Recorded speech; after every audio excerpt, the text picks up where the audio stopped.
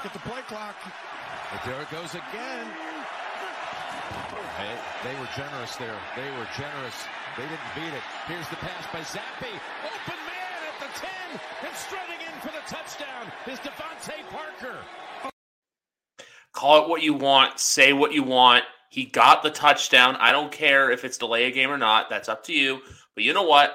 McGarvin and I, we're here to talk some Patriots. First quarter of the season's done. How are we feeling? How are you doing today?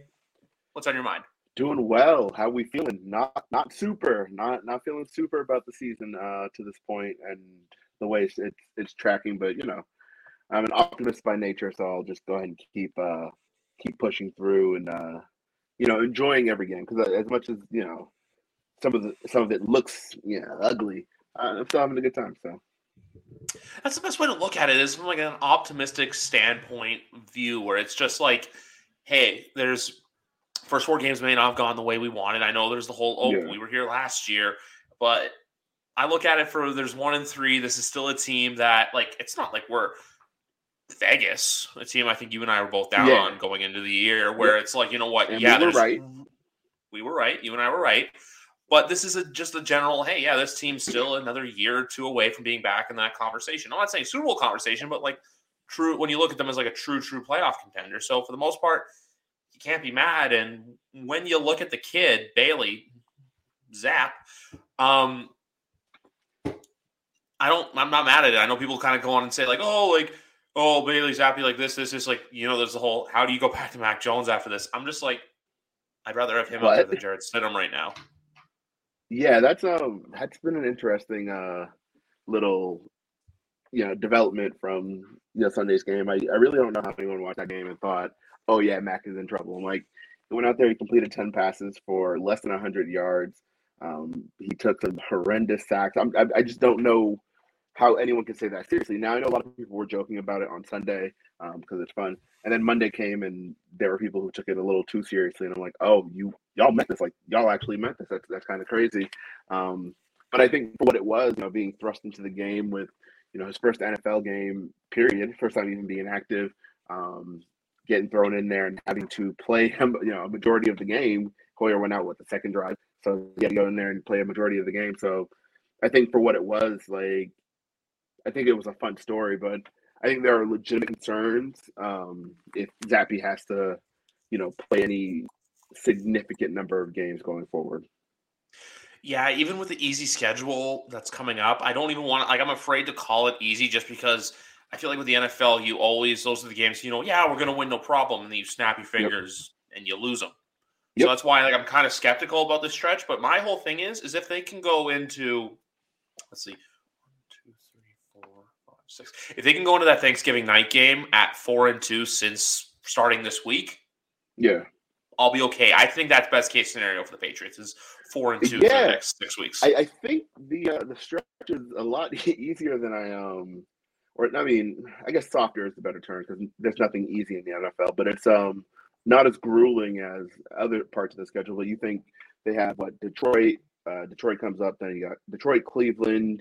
I believe they play the Jets. Chicago's in there, and then they also play Indianapolis over the course of the next 6 or 7 games. And I'm just looking at them I don't know, man. Those games, on paper are winnable, but it actually really just more or less depends on how it looks from a quarterbacking perspective. I think if it's Zappi out there, it's not going to be as soft as it could be. Just because my biggest concern with Bailey Zappi is his awareness. His pocket presence, but his progressions, his reads, he just goes through them so slowly, and he has since camp, and he's a rookie, so you kind of just assume that's kind of how rookies are. But he goes through them so slowly, and then when he finally gets to the read he wants, the ball is late every time. And I'm just okay, cool. I haven't seen enough throughout all of camp. I thought he was kind of up and down as far as accuracy goes.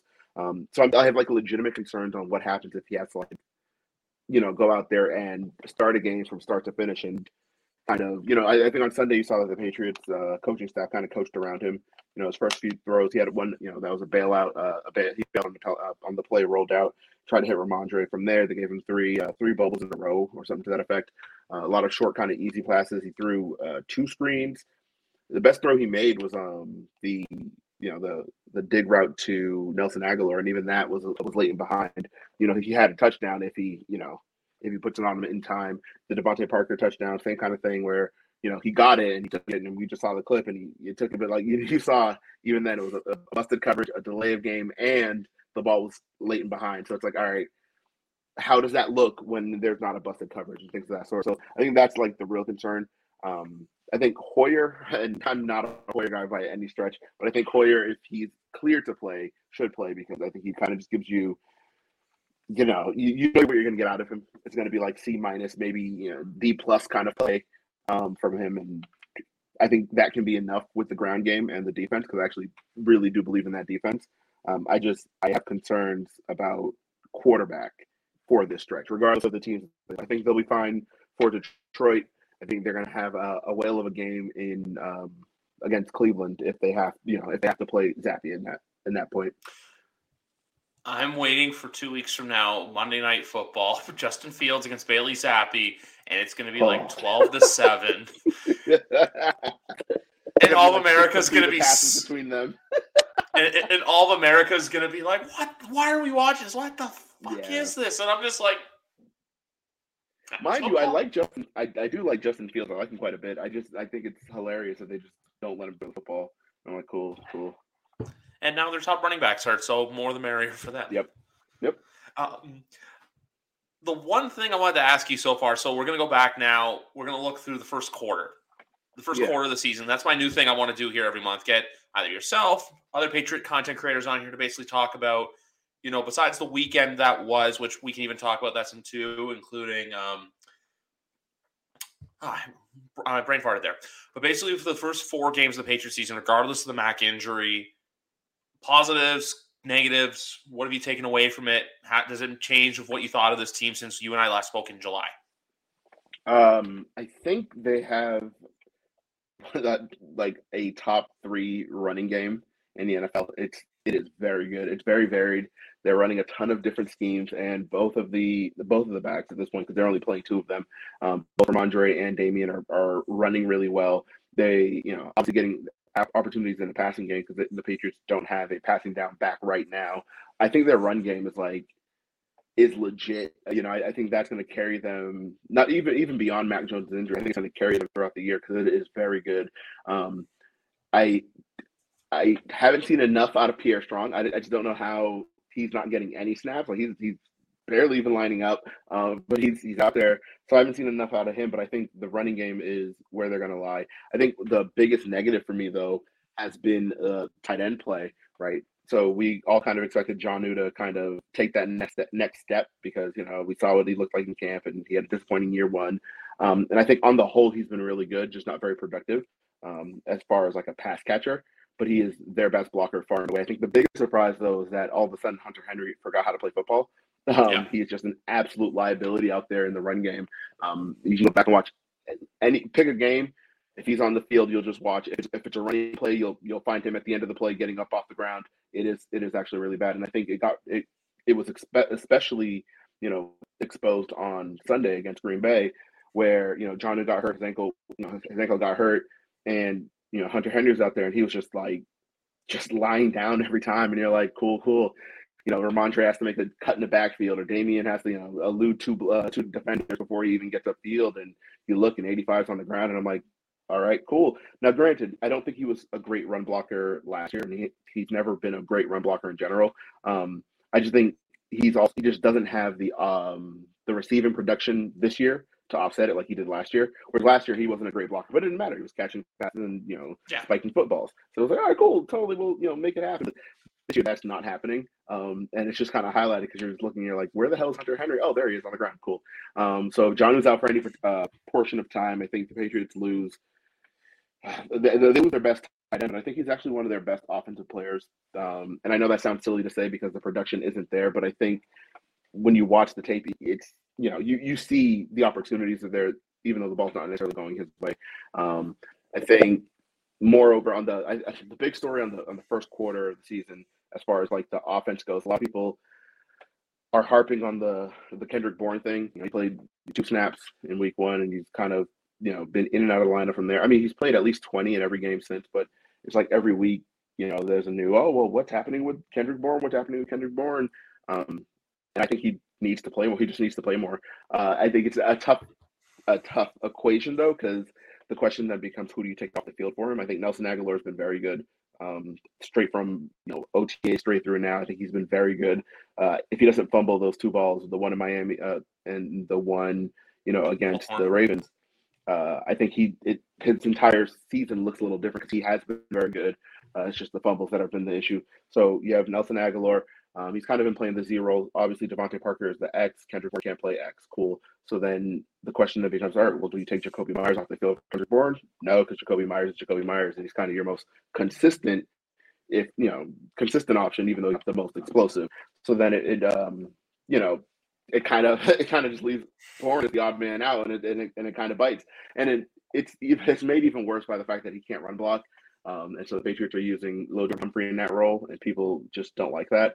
And I understand you obviously want more of that, but it's not like Lil Jordan Humphrey's going out there and running, a ton of routes, and he's getting opportunities that Kendrick Bourne's not. Neither of them are really, neither of them are playing the same role as each other. So I don't think it really counts. I mean, you look at, I think it was week 1, Lil Jordan Humphreys, he played, I think it was like 30 some odd snaps.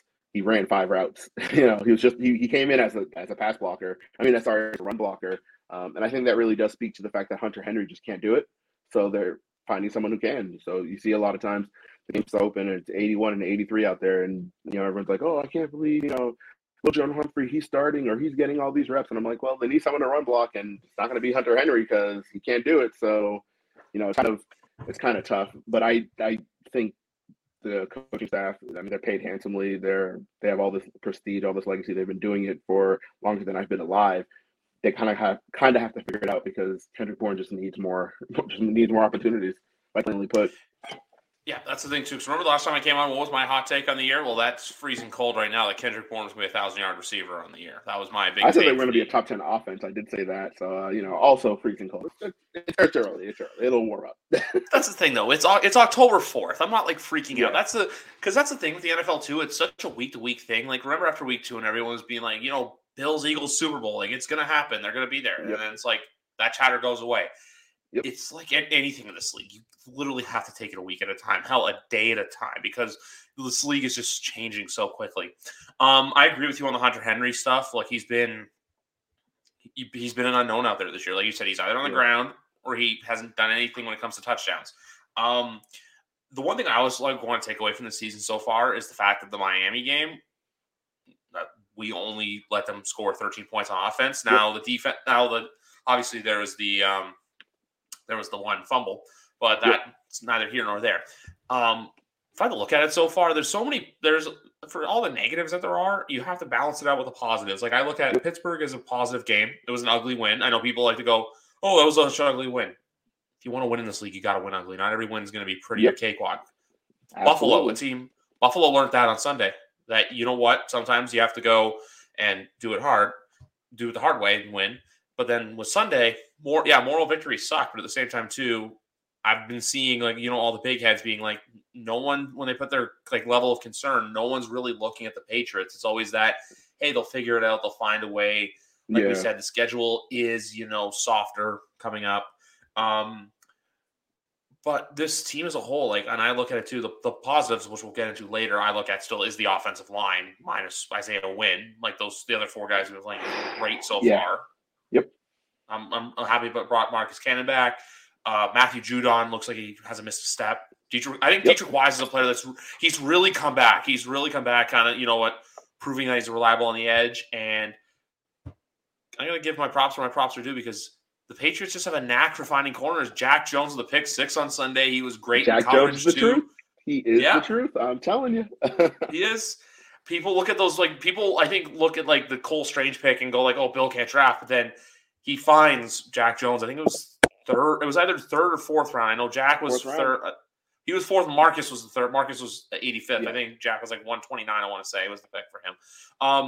The fact that you can go out and find those diamonds in the rough, the Kyle Duggars, the players like that. That's another player too, Kyle Duggar, who I'm going to say on record right now. Mark Andrews doesn't go sicko mode if Kyle Duggar's out there in week 3. That's one thing I'm going to say. Yeah, I'd agree with that. I think they had Joshua Bledsoe in that role. He had him on 5 snaps, like the quote-unquote passing downs, and he looked fine. It was just when he wasn't taking him, and it was just like, Andrews against the field, against whoever was out there. That's when it kind of got gross. I mean, McCourty couldn't have covered that touchdown any better. I'm telling you, it's just, he's not big enough. He's not, strong enough, and it's like he's also 35, so it's fine. I would agree. I think that Ravens game is different if Duggar plays. Basically, I like to look at a college football for each of these games, like how I thought last Sunday was going to be Big Ten football. Ravens, we got Big 12 football. But this Sunday coming in, besides me coming in, I've told you this, I arrive in less than 48 hours. We have throwback uniforms. We have the Detroit Lions. Like, I look at this game and I'm just like, I don't think there's ever been a more exciting 1-3 game just because you have one team you're not sure what you're going to get, and you have one team who, for as good as they have been offensively, their defense is just like on the complete opposite end of the spectrum. Yeah. Which I just want to cut in and say one quick thing. And featured, and I know Taylor Kyles has said this, I saw his video about Jeff Okudah really coming into his own in the NFL. He looks like every bit the top 5 pick that he was supposed to be. I've been big on Okudah. That injury I think he would have been there last year, but then obviously the injury, the Achilles set him back. So I think he's really come to his own. It's everywhere else. I think they're looking to build a really good D line. I think they're still a year away. They remind me of San Francisco when they started building their D line, right? They started with Eric Armstead. They went out. They got obviously DeForest Buckner. Solomon Thomas came after that, and they kind of just built out that line like every year. It's kind of getting a nice pick up front. Yeah. I really like the players they went and got. So obviously you have Aiden Hutchinson, the second overall pick. I really like Julian Okwara. I think he's a good player. Their D tackles though, Alim McNeil and I'm blanking on the other one. They have two second-year tackles that they drafted. I think third and fourth, or second and third. Either way, they drafted them last year, and they've been really good. No.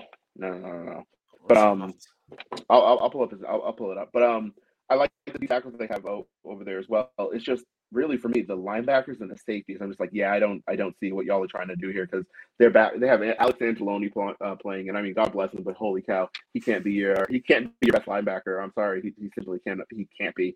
I don't see it. Walker, they had I thought he was their best safety. So there's that. I don't really like their defense at all, and I think it's just hilarious that the defense is also just terrible. And that's all like a stats, like, the Lions offense is putting up 35 points a game, and the defense is giving up 35.3, and I'm like, that is hideous. Like that is just you don't win a lot of football games that way. It's the one game. Looking forward to it. Yes, I am too. Like with Sunday, like I look at what they're doing, and like you see how they beat the football team, but then Minnesota and Philly, teams that are going to be in that playoff mix, and Philly might be in the Super Bowl mix, you lose to. And then this past Sunday with Seattle, which how famous do you think you have to be to get on a golf cart to go take it down? Do you think you have to be relatively famous like that? I don't think DK I'll get that way. That was so funny though. I love DK. That I hear him though. Sometimes you gotta go. Sometimes it's just not gonna make it. You know it. When you start bubbling, you're like, it's gonna be a tight call. And that's a big field. So I hear him. Yeah. The player I was thinking of is Levi Onwuzurike. That's who it was. So yeah. So it was Levi went second, and Lim went third. So I like obviously their D-line that they're trying to build over there. The one bright spot they have is Malcolm Rodriguez right now, in my opinion. He's been playing really well. I think he was a fifth-round pick at Oklahoma State. But besides that, like this is a team that when they get into shootouts, if you get into a shootout with a raw team, like say, I don't know, Thanksgiving Day when the Bills come to town, yep, that's gonna be something. That I'm really excited for like the throwback uniforms. Obviously, it sounds like they're going to do a little more than just the uniforms. I was reading that they're looking into different kind of signage on the wall to give it that kind of throwback feel. I'm almost wondering if they go back to the old font for the end zone logo as opposed to the logos they've been using since 2012 or 2013. So I'm really excited about that. I really hope Matt gets to play because I want a nice, comfortable win in those red uniforms. Like I just want to see it. I want to see some awesomeness in red. And if they go out there and lay a giant egg, I'm gonna be crushed. So yeah. What was I gonna say? I know they're doing a rally towel giveaway. I've seen some stuff about flags and stuff like that, but I don't know too much into it. I just love how all of a sudden this became like breaking news where it's like, yeah, the Patriots wear the red uniforms. Meanwhile, Patriot fans, we've known this since like August that this game and the befitting Bills game coming up in December, those are the red uniform games. The one thing I'm going to say right now is though they're not laying a giant egg. They're going to impress because, like I said, because I'm there. I bought my tickets last week. I'm very excited. Yes. You gotta be the good luck charm. That'd be great. I'm the good luck charm. Yes, sitting in section 224. Have the Patriots ever lost with you there? That's the real question. So I've never been to Gillette. This is gonna be my first ever game at Gillette. That's exciting. The only other time I've seen them play was 2011, Week 3 in Buffalo when the Bills were down 17, and then the Bills came back and won that game. If you remember that one, I don't remember that 2011. Oh, that Brady threw like 3 picks or something like that, or 4 picks. Yeah. And then that's the weird time when the Bills were like, they were both like 2-0 going into that game, and then the Bills like won that game, and then ever since they like fizzled out, and then the Patriots just kind of rode the wave of momentum and went to the Super Bowl that year against the Giants, the second one. So that's the only other time I've seen Stevie Johnson game. That might have been. Oh man, I think so. That game gave me an ulcer. Oh, but you know what? No, like I said, Sunday is my first time in Gillette. I'm sitting kind of like, I think it's the corner. Like basically, it's that corner where the big jumbotron is, not where the construction's going on. Yeah. So I think it's I'm in the 200 level because like tickets are pretty expensive there. Was it the Lions game? Yeah. That surprises. Yeah.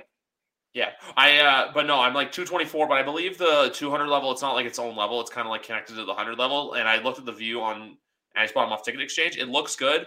That's the thing too. The view from 200 is pretty good. That's all I ask. That's where I sit every time I go. That's all I ask. That, and then, like I said, I have a full weekend planned. Friday, I'm going to spend the whole day out in Foxborough, kind of like, exploring the grounds surrounding the stadium. Yeah.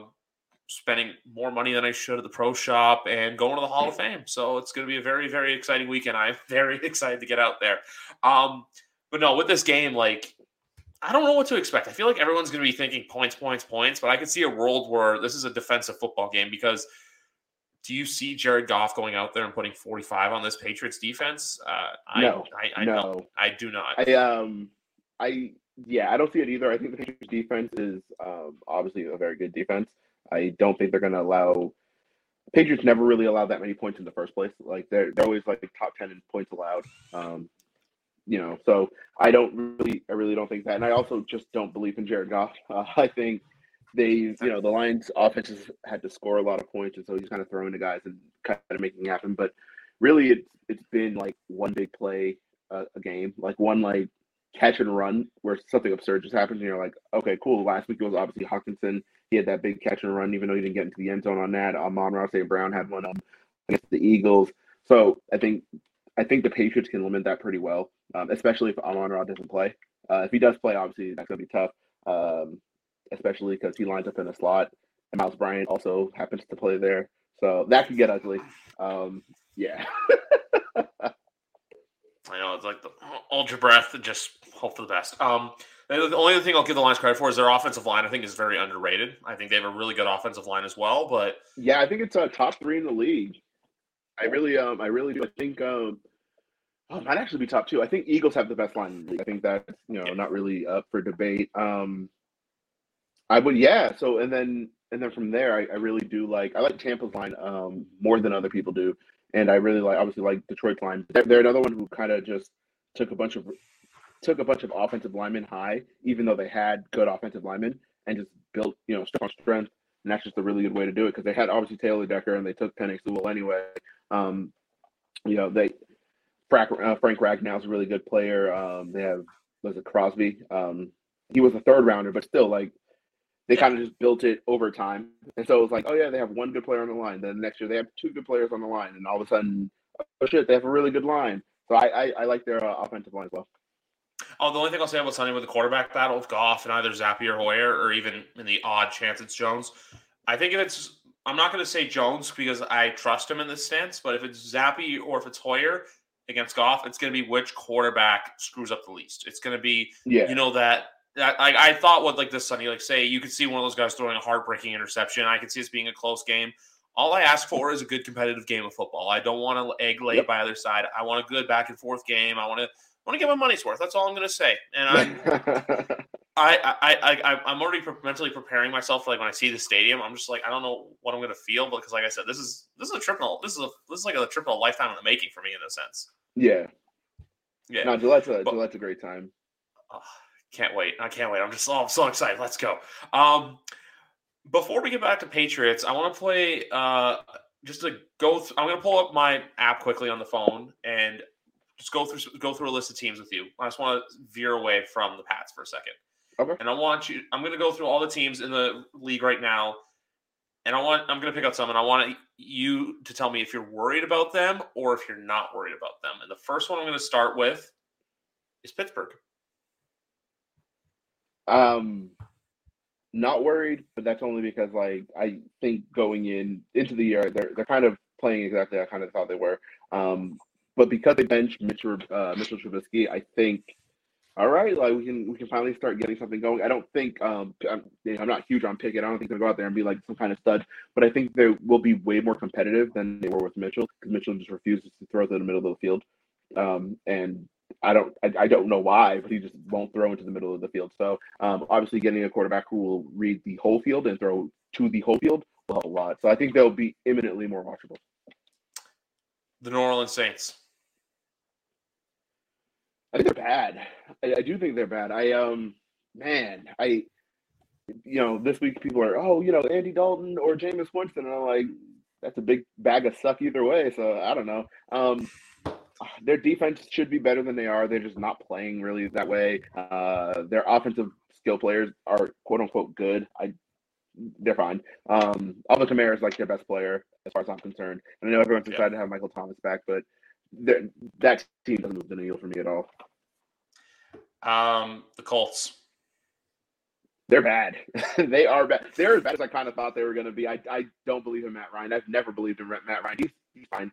But I've never believed him as that guy. I always kind of thought he was way more Andy Dalton-like than everyone else, where I'm like, you give him a good team, he'll probably be pretty good. You give him a bad team, he's probably pretty bad. But they are not playing well. And it's, worried, very worried. I think so. The only other teams when I look on this list, I'm just I worry about all of them. Carolina, I'm not even worried. That's just they suck. No, they need to fire. They need to fire Matt Rule. Just fire him and move on. 1 in 24 when your opponent scores in more than 17 is all the cannon fodder that Dave Tepper needs. Yeah. They're. I think he's also part of the problem, Dave Tepper. He's a quote unquote patient, but there's a point where it stops being patience and starts being foolishness, and we've reached that point last year. So they need to get rid of Matt Rule and figure something out. Baker isn't him, but even Baker shouldn't look this bad with that team. So yeah, the only other teams I see on there where it's I'm not worried about them, but I think that they're more of an illusion of how bad they really are is Atlanta at 2-2, which they're feisty, but they're gonna lose some tough games. And you remember last year the Carolina Panthers started 3-1, and everyone was kind of being like, "Yeah, this team might be good. They can sneak in." Is that not the New York Giants right now, or is it just me? Oh, of course. Oh my gosh, right? I don't. Oh my goodness! Talk about smoke and mirrors, because even the games they won didn't look. You're just watching it okay, I guess fun, but I don't buy it. I do not buy them at all. I'll give you one though. Ooh. Okay. I have one for you. I'll give you two, and they're a little harder. Worried or not, Green Bay Packers. I'm going to say no just because, like, you know how – which someone tweeted this out, and I agreed with it, that the 2022 Packers look like the 2019 Patriots, where if Brady doesn't I think – was that you? Did I tweet it? That I know I put it in a DM, but yes, that is exactly how I felt. If he doesn't find someone open, he just chucks it away. Yeah, that is absolutely accurate. Where like everyone's just kind of waiting for them to like just they're just gonna get good, and it's like because of the quarterback, we all just kind of assume they're gonna just flip the switch and be good. But man, they do not look like a functional offense at this point.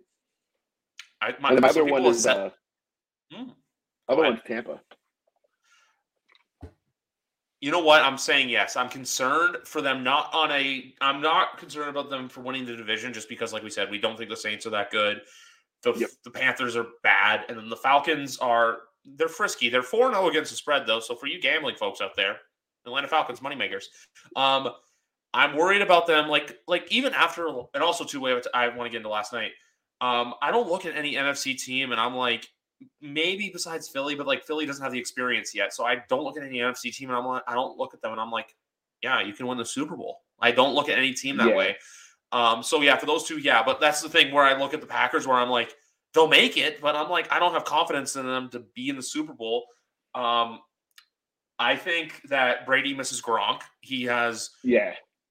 That's the thing, too, when everyone like, oh, the Patriots never gave him anyone to throw to. Who's he throwing to now? Like, you're throwing to half of Chris Godwin, who I don't think he's fully recouped from his ACL yet.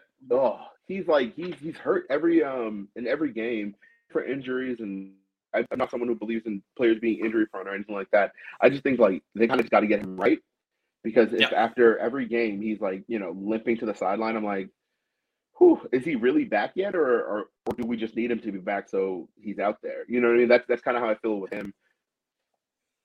Yeah, I feel the same way. And I'm going to go to last night because this is the only team right now that I look at, and I'm like, you could go to the Super Bowl. That's San Francisco. That defense, like, DeMeco Ryans is going to be a head coach in the NFL. He should have been a head coach this year. He is very good. Coordinate the shit out of a defense. My only one with them is Jimmy. I was also going to say, too, I'm blanking on his name, but that pick six last night, the ball recognition, my goodness. I know they call him like Hafanga Talanoa. Yes. Talanoa. I was trying to practice how to say it last night. I was like, yes. Yeah, he is going to be very good. I know he's only he played at USC. He looks like the real deal. Holy yeah. And it happened like almost overnight, because he was like fine last year. Obviously, he was fine in college as well. And then like he just got to camp this year, and you read the reports and like, oh, this guy's kind of making plays. And then the game started, and you're like, oh shit, this guy's making plays. So I'm looking to see how he develops. He's going to be a player. With the Niners, though, when I say Super Bowl, I think it's just, you know what, if Jimmy doesn't screw up, if he does just enough to get them there, that's where I think they can maybe be a contender. I think the defense can carry them. If you want to talk about someone who's a non-existent tight end right now that you should be concerned about, I'm more concerned about George Kittle not contributing more than Hunter Henry.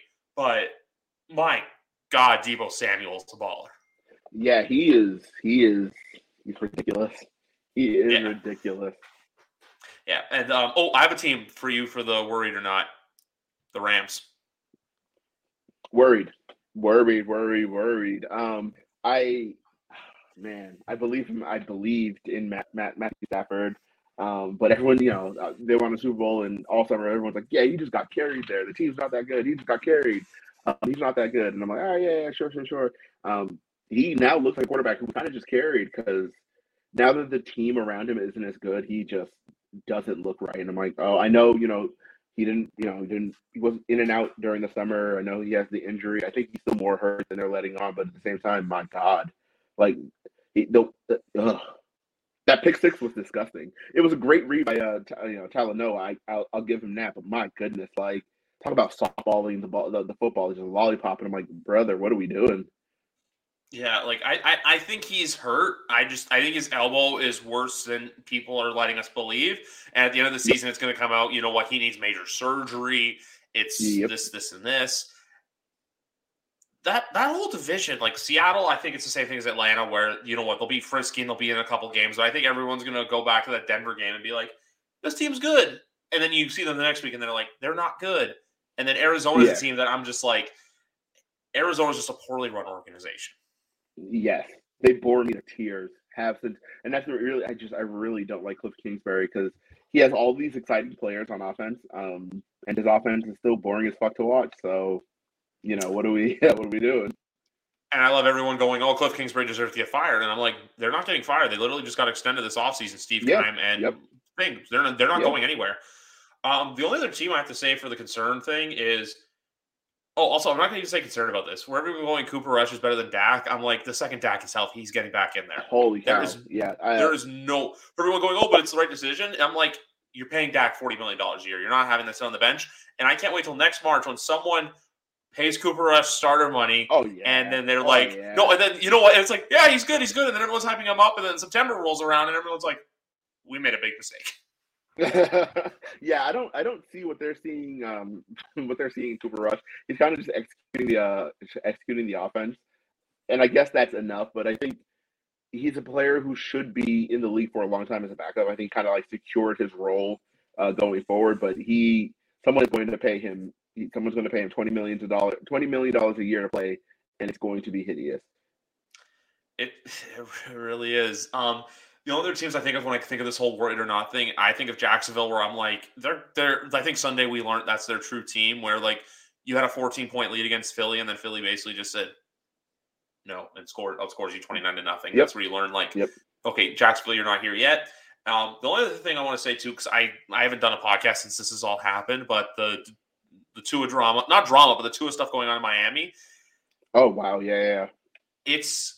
The only thing I want to say, commenting on it further, is just the fact that I feel like Mike McDaniel's like that kid that's in trouble. That's like you can tell he's lying, but he's trying to act straight as possible and be like, no, yeah, like we care about him, the person, not the player, and he get back. And even how yesterday the reporter came out, yeah, he's not playing this week. I literally think that came out because they want to save face and avoid another PR disaster. Yep, I like McDaniel as like a football player. I think I've already gotten to the point of absolute fatigue with the way people, by people I mean the national media, the way they talk about him. Like anytime he says anything, they're like, "This guy's the coolest guy ever," and I'm like, "What are we doing?" Like he's a football coach. Like let him, coach football. We don't have to like hang on his every word. As far as the whole Tua thing, that was pretty bad, obviously, and I think only one person getting fired is. I don't know. I know, the unaffiliated, basically the spotter, the neuro dude.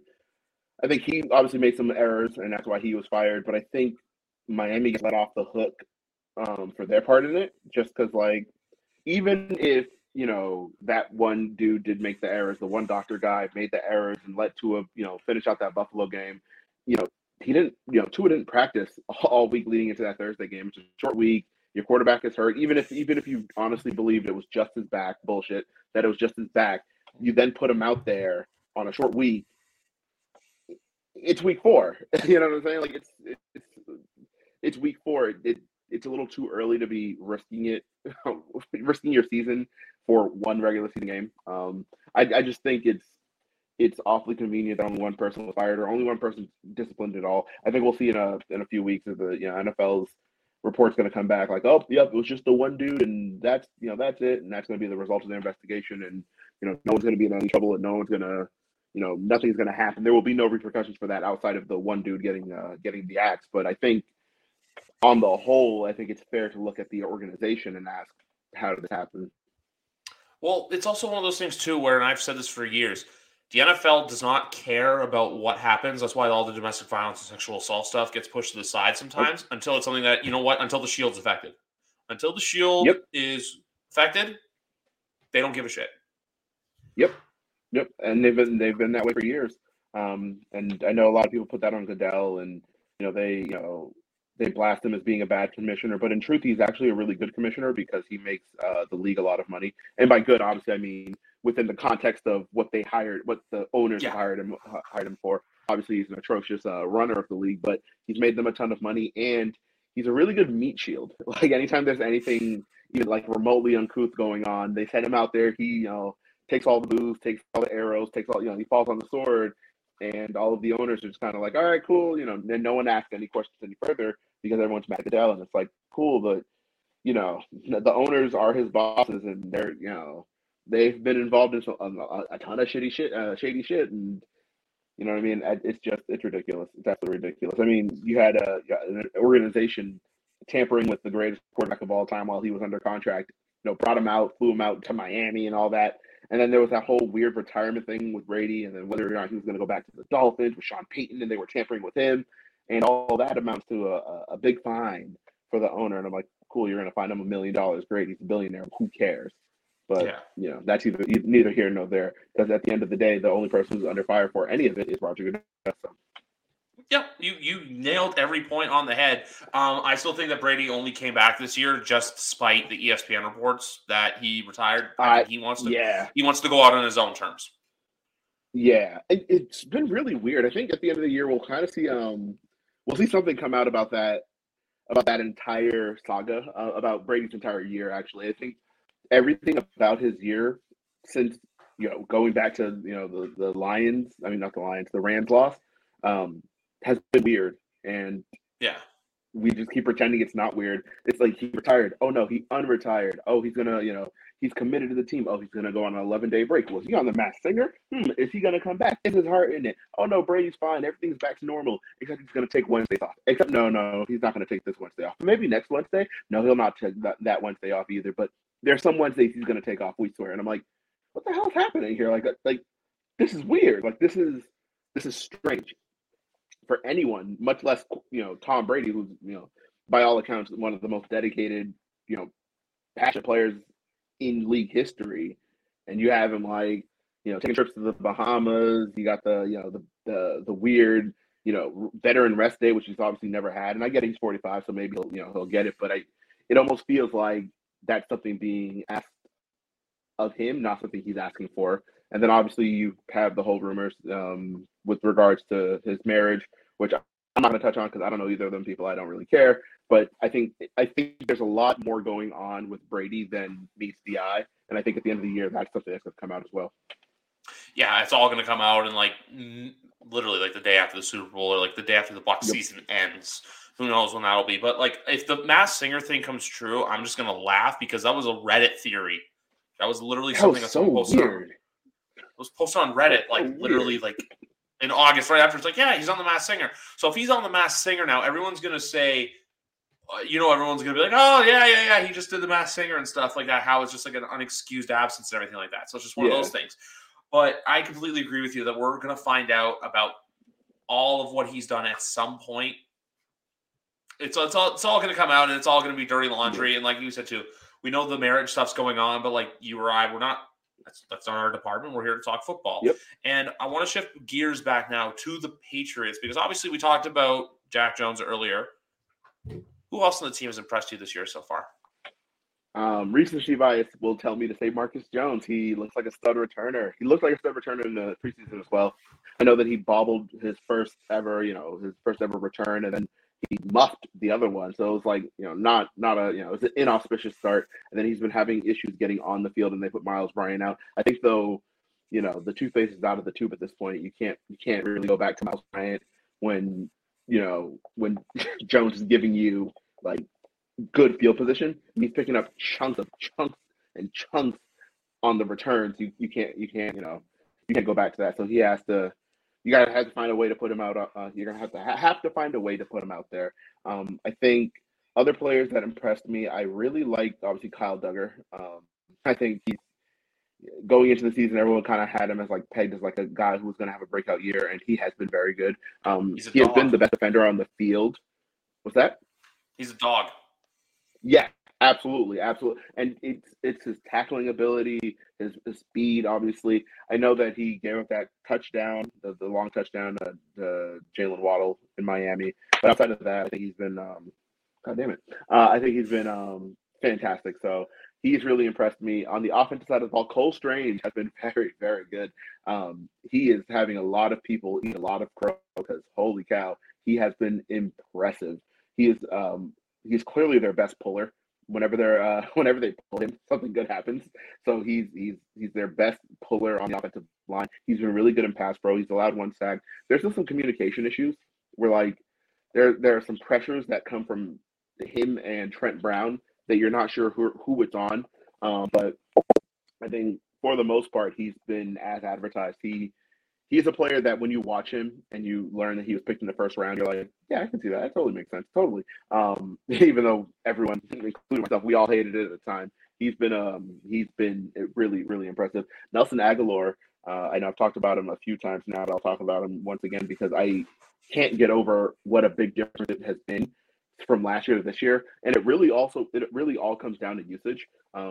Nelson Aguilar happens to look way better when you're not just running him straight down the field every play. Who knew? So they have to run a lot more crossers, a lot more shallow routes, and so he's getting the opportunity to like catch and run. And no surprise, he's always been really fast. That was the reason the Philly took him when they did in the first round. So I'm really impressed with Nelson Aguilar. Obviously, he's been very good.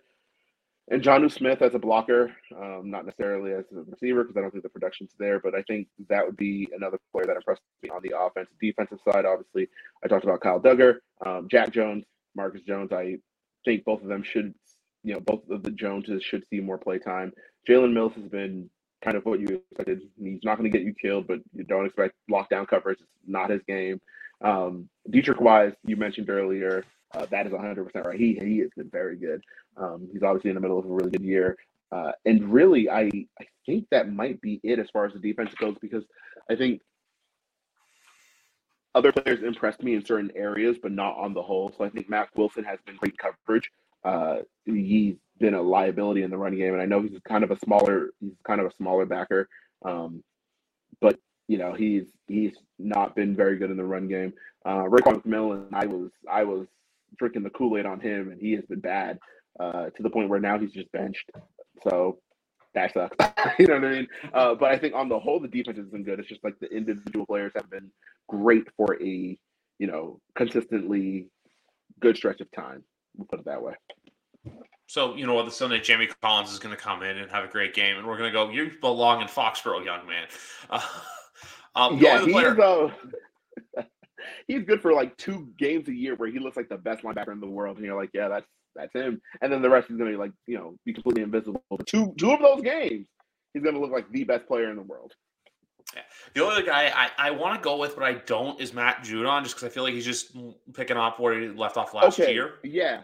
Okay, that's fair. I don't know why I didn't address Judon. Yeah, he's been good. He has been very good. He has a sack in all 4 games. He is creating consistent pressure.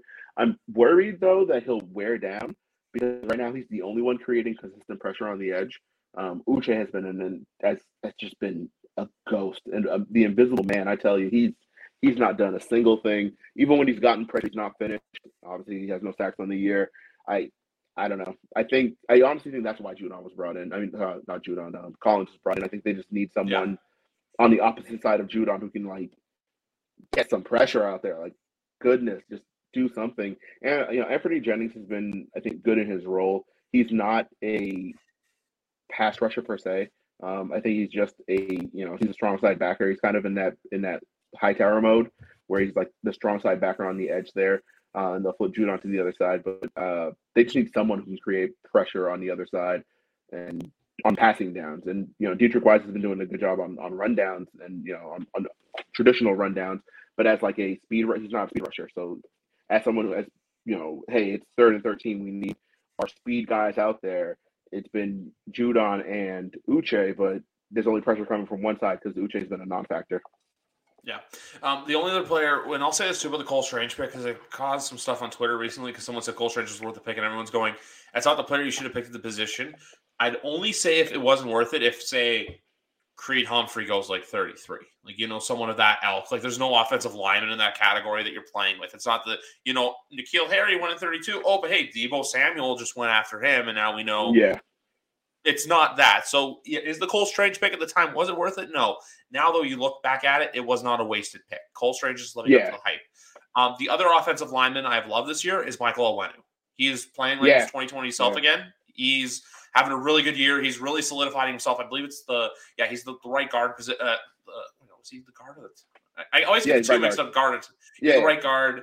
Marcus Cannon coming in is great. I think Isaiah Wynn we put him out the pasture. I think it's his days. Sucks. That really sucks. I really like Isaiah Wynn too. I do. I think he's been better than people have said he's been. He's always been like just slightly above average. Like he's always been, in my opinion, around like the 15th best tackle, which is fine. But this year he's been brutal. He has been brutal. It's the penalties followed by the allowing of the pressure and giving up sacks, and you're just like, damn, bro, I can't even like defend this because like objectively anyone with eyeballs can look and see 76 is the weak point on that line. You're like, damn. Yeah, because I think for him it's just like Chase Winovich from last year. He just needs new change of scenery. That's what he needs. Yeah. And then the other side of the ball, Trent Brown. I think Trent Brown's been fine. Obviously, the Miami game he had some blunders, but for the most part, he's been doing his job. He's been doing it the Patriot way. And then David Andrews is David Andrews. That's all I got to say about that. Lawrence Guy has been a guy I've really liked as well up until his injury. He's been really good as a run blocker, run stuffer. Both Harris and Stevenson have been great. I still have a weird feeling, though, that Harris won't be a Patriot next year. I don't know what it is. It's just there's something inside me saying that. Yeah, I think that's fair. I think he may go somewhere else to get paid. Stevenson becomes RB1, and then they use either Pierre Strong or Kevin Harris in the run game more. Yeah, I think that's what happens. Yeah, and then the only thing I have to say is it sucks that Ronnie Perkins got hurt because I would have loved to have seen him out there this year. Yeah. I'm really curious about that because I don't believe in the Foxborough flu. I don't think that's a thing that actually happens. Whenever someone's like, "Oh, it's just the Foxborough flu," they're just stashing it for next year. I'm like, "Well, name one player that they did that with that worked." Like there are none. But Henry Anderson is gone. Exactly right. So or some people, some of the players they'll point out, like, Barry will say, "Oh, it was a Foxborough flu," and then they cut him. So it's like, not really. So I'm curious with him if it was a real injury because I thought he looked good in the preseason games, especially on rollouts. I thought he was like, he always covered the rollouts so well. I think he's a good athlete, and so he's a little raw, but he was always going to be a player that could give you something because of just raw talent. So it's tough that he's obviously out for the year. He could have given them something because right now they're not getting anything on that edge spot off the dude on. Yeah, that's just the thing. And then Adrian Phillips too he's had his moments, he's had his flashes, but I think he's banged up right now. And then like we're saying earlier, Myers has been good. They have to get Bourne involved. I feel like every time Kendrick Bourne gets involved, it's like, guys, play him more. And I know everyone likes to be on Judge and Patricia's case of like, oh, they're not that good at their jobs at the same time too. It's like, okay, yeah, you can go do it. You go coordinate an NFL team. You be a that's what I'm like trying to say. They're the best at what they do for a reason. They're the right. Coaching football is not an easy job. Out of all the major sports to coach, it ain't easy. I think it really just comes down to the fact that Judge went to New York and Matt Patricia went to Detroit, and they both teams were absolutely terrible. And for the most part, people find them to be unlikable, so they get a lot more flack than I think they deserve, or than I think is appropriate for the time that they're getting it. I think if it's before the season even starts and we're in camp and people were like, they got to fire them, this is the worst they've ever looked, I've never seen an offense look worse than camp, blah blah blah, and I'm like, relax. You know what I mean? Like, I know you have an axe to grind. I know Patricia is not likable and Judge is an ornery dude, but relax, kind of let it see. And as a result, I think the offense is getting a lot more scrutiny than it deserves as well, because what we're seeing is a lot of like execution errors, right? You'll see, go out there and Patriots will pick up a nice chunk of, on first down, it'll be 2nd and 1, and then, false start. Now it's 2nd and 6. Oh, now there's a sack. And everyone's going to be like, oh, look at Matt Patricia's offense. I'm like, he didn't coach them to false start. He didn't coach them to give up sacks. Like, you know what I mean? Those are execution errors. So those are, you know what I mean? So he wasn't going to know that, hey, Kyle Hamilton's going to come up out of nowhere and strip the ball. No. Hey, he didn't know that, he didn't tell Mac Jones to throw it to Marlon Humphrey in the back of the end zone on a miscommunication with Devontae Parker. So, these are like the things that we're seeing. It's like just errors in execution that people want to blame the coaches for. And I'm like, I can understand why you want to do that. But at the same time, like at the at the end of the day, the players have to go out there and execute. And if they're not executing and there are clear execution issues, I think we're bailing them out too much by then blaming the coaches. Like if Matt goes out there and throws 3 interceptions like against the Ravens, I think it's to then turn and be like, well, see, it's Matt Patricia's fault. And I'm like, no, we're letting Mac off the hook here. Like he went out there and threw 3 interceptions. He didn't play well. That's on him.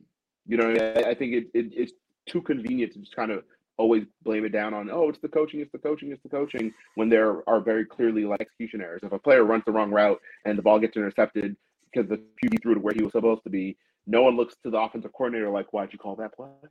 But that really does come down to the fact that for the most part, it seems like a lot of people seem to believe that like play calling works in a way that it doesn't work.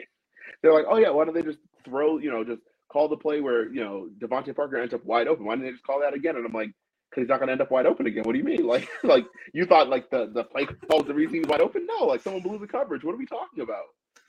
Yeah, like even too, what was I going to say? And if all else fails, look, Josh McDaniels will be back here by 2024. So just don't hold your breath on that. Woo, they're not the Raiders are not a good team. Neither are the Broncos though. And I did call that one. I was like, I didn't believe in them. Russell Wilson is 3 bad games away from everyone joining me on the whole is he washed category, because that's where I'm kind of standing right now. I'm looking and he is just not playing well. And I know it's only 4 games in the season, obviously, but I think given what he put on tape last year, what he put on tape in the second half of 2020, and what he obviously put on tape the first 4 games of this year, I think it is fair to start to wonder, like, is he still an elite player? I would say no, but people would obviously push back on that. This might be a bit of a hot take question, but if there is which I just had a thing go through me because I remembered what the Thursday nighter this week is, and it's Colts Broncos. So buckle up, everyone on Amazon Prime. Who's more likely to lose their job after one season, McDaniels or Hackett? Hackett. He, yeah. Only because with McDaniels, the Raiders are fine, like as far as like roster talent goes. I think kind of they have the 28th ranked defense. Yeah, I don't think I think they're kind of top heavy where like their high end players are really good. It's just everyone else is just fine. So I think knowing that and knowing who Mark Davis kind of is, I think he'll kind of get a pass on that. Like, all right, yep, we'll kind of give you another year, kind of build it. Whereas with the Broncos, I think they have a team ready to win the Super Bowl like right now. They have. They go 4 deep at wide receiver. They go like 4 deep at cornerback. They have one of my favorite safeties in the league, in Justin Simmons. They have Bradley Chubb. They have obviously Randy Gregory, who just went on IR, but they had, they obviously had the pass rush there. They need linebackers, but who doesn't at this point? And so they look like a team that's ready to go. They had obviously 2 stud running backs. Javonte Williams obviously just went on IR, but they had Melvin Gordon. So I think they probably think they have a team ready to win now. And if the trend continues as they have through the first 4 games, and Nathaniel Hackett kind of looks overmatched, then I think they may make a change just for the sake of like, hey, we have our team. Here's our window. Let's go get it. The only thing I'm going to say quickly is this Thursday's game feels like a must-win for either team to keep your season alive. I know it's week 5. Yeah. It's kind of crazy, but this is a game that feels big for both. Yeah, I think if the Broncos, I think it feels bigger for the Broncos, but I think if they lose, they're kind of cooked as far as like the AFC goes, just because, I think they play in a tougher division, obviously. They still have the games against Kansas City to go. They still have the Chargers. They still have another date with the Raiders. Obviously, we'll see how those games go, but on paper, those are tougher teams. Then, hey, we got to go play Houston. Again, we have to go play Jacksonville, or we have to, Tennessee's probably going to be a tough out, but we have to go play Tennessee. So it looks, on paper anyway, it looks like it's a bigger game for the Broncos, because if they lose, I don't know how long we go until their next, like, decisive win. I'm looking at their schedule here, and on the week 12, they're going to Carolina to play the Panthers. Think about how that game, we went from those 2 teams now being like weirdly, bad and like mid, from what I say is the worst Super Bowl of all time. I still stand by that Super Bowl 50. It was not a good game at all. No, it was not. No. I know people like to say Super Bowl 53, but no, Super Bowl 50 was just not fun. That was boring football. Yep. And then even the other one too here now, Christmas Day, we get traded to the Broncos versus the Rams. Like, who, like, Yeah, see, on paper, that's supposed to be like a marquee matchup. In truth, we're probably going to get there, and they're both going to be under 500. Like, that's a real possibility. It'll still bring in a lot of viewers because it's Christmas, and I know there's NBA on Christmas, but NFL.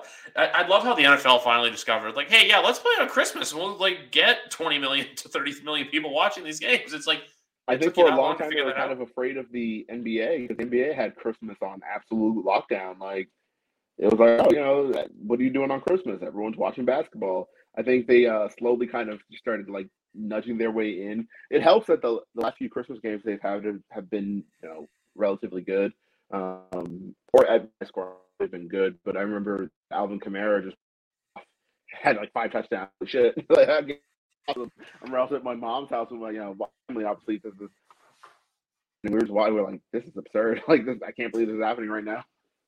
Yeah, it's like Thanksgiving this year. We're gonna get Bills Lions. You could take your nap or watch Giants Cowboys, and then at nighttime you get the Patriots and the Vikings, which I don't want to say automatic win, but we all know the Kirk Cousins primetime effect. So I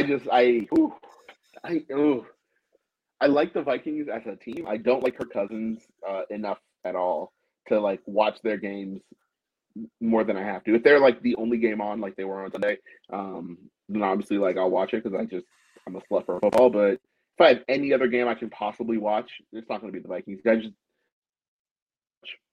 Kirk, if he's not he's just and exciting enough to watch. And it's mostly only exciting because like Justin Jefferson catches the ball and just does ridiculous things after. But with Kirk Cousins, he's so safe. He just I don't know. He's not a fun player to watch. No, he's not. What was the only thing I was going to say? The one thing I want to say about the Lions too, and I want to ask you about this: are the 2022 Lions a version of the 2019 Bucks? Because last year everyone was saying that the 21 Broncos was we just need a quarterback. We need this. I'm like, no, you also need Vic Fangio to go, which I believed in since 2020.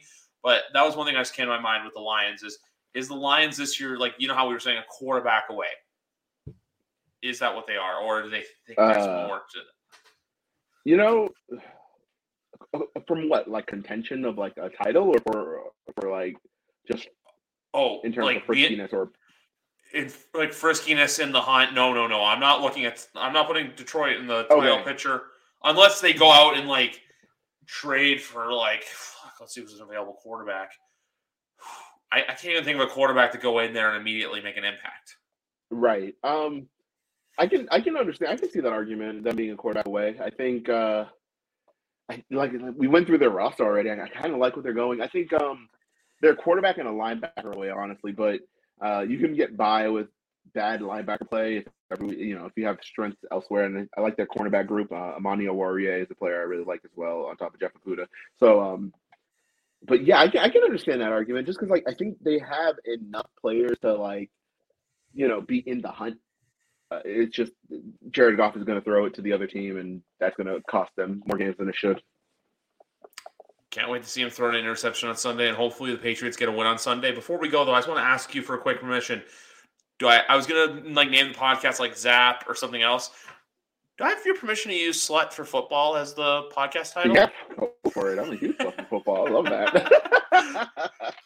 I'm going to post it online. Everyone's going to be like, what the fuck? And I'll be like, you have to listen to find out.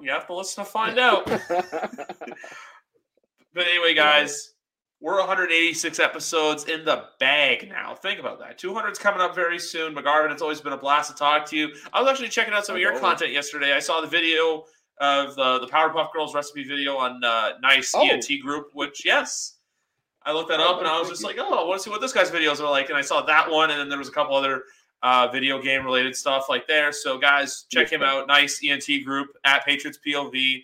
He literally is a dude with a keyboard and a microphone talking about the Patriots. But that's all us Patriots fans are. We just love talking about this team. We just love this team, love this game. We're sluts for the game. But anyway, guys, it's been a blast, McGarvin. Is there any last remarks you have before we take off today? Have fun on Sunday. Have fun. I really enjoy your time at Gillette. Just like soak it all in, because I know it's not the same, and fan bases, but people who have been to other stadiums are like, oh, it's fine, it's mid or whatever. But Maybe I'm just a homer. I love Gillette. I love going to Gillette. I love the entire atmosphere. I love the game. And then I love afterward, all the shops around. You kind of just walk around as you wait for the traffic to die down. So really enjoy it because it really is a fun experience. Can't wait. And hopefully there's a win to celebrate with that. So that's all I'm going to end this on, guys. Just fingers crossed for the W. We'll see you guys tomorrow night as we get ready for week 5 because, like I said, episode's got to be up and recorded before I go to Boston. Bye, everyone. I'm Jeff Woods, and I'm shining a light on music and the rock stars who make it. He just was one of those people. He stood out. He was a magic guy. He really was a magic guy. We all have faults. He had the same amount of faults as we all have. This was before Led Zeppelin. Robert was full on. I mean, he was Led Zeppelin without the band behind him. He had the hair, the jeans, the whole thing, and he was amazing. The Records and Rockstars podcast, heard around the world and yours to hear wherever you get podcasts. All the episodes from jeffwoodsradio.com.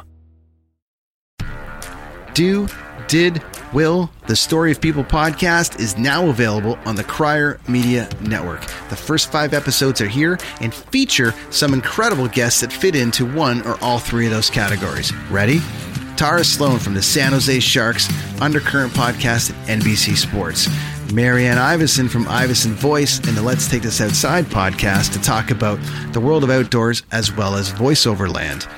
Ariana Hunsicker, future Canadian Paralympic swimmer, already winning tons of awards for this country. Scott McGregor from the Hot Wallet podcast to dumb down the world of crypto, Bitcoin, and NFTs so you don't have to. And Jackie Holowati from Climate Pledge Arena in Seattle, Washington, the first net zero carbon certified arena on the planet. Wherever you get your pods, wherever you watch your pods, and on the Crier Media Network.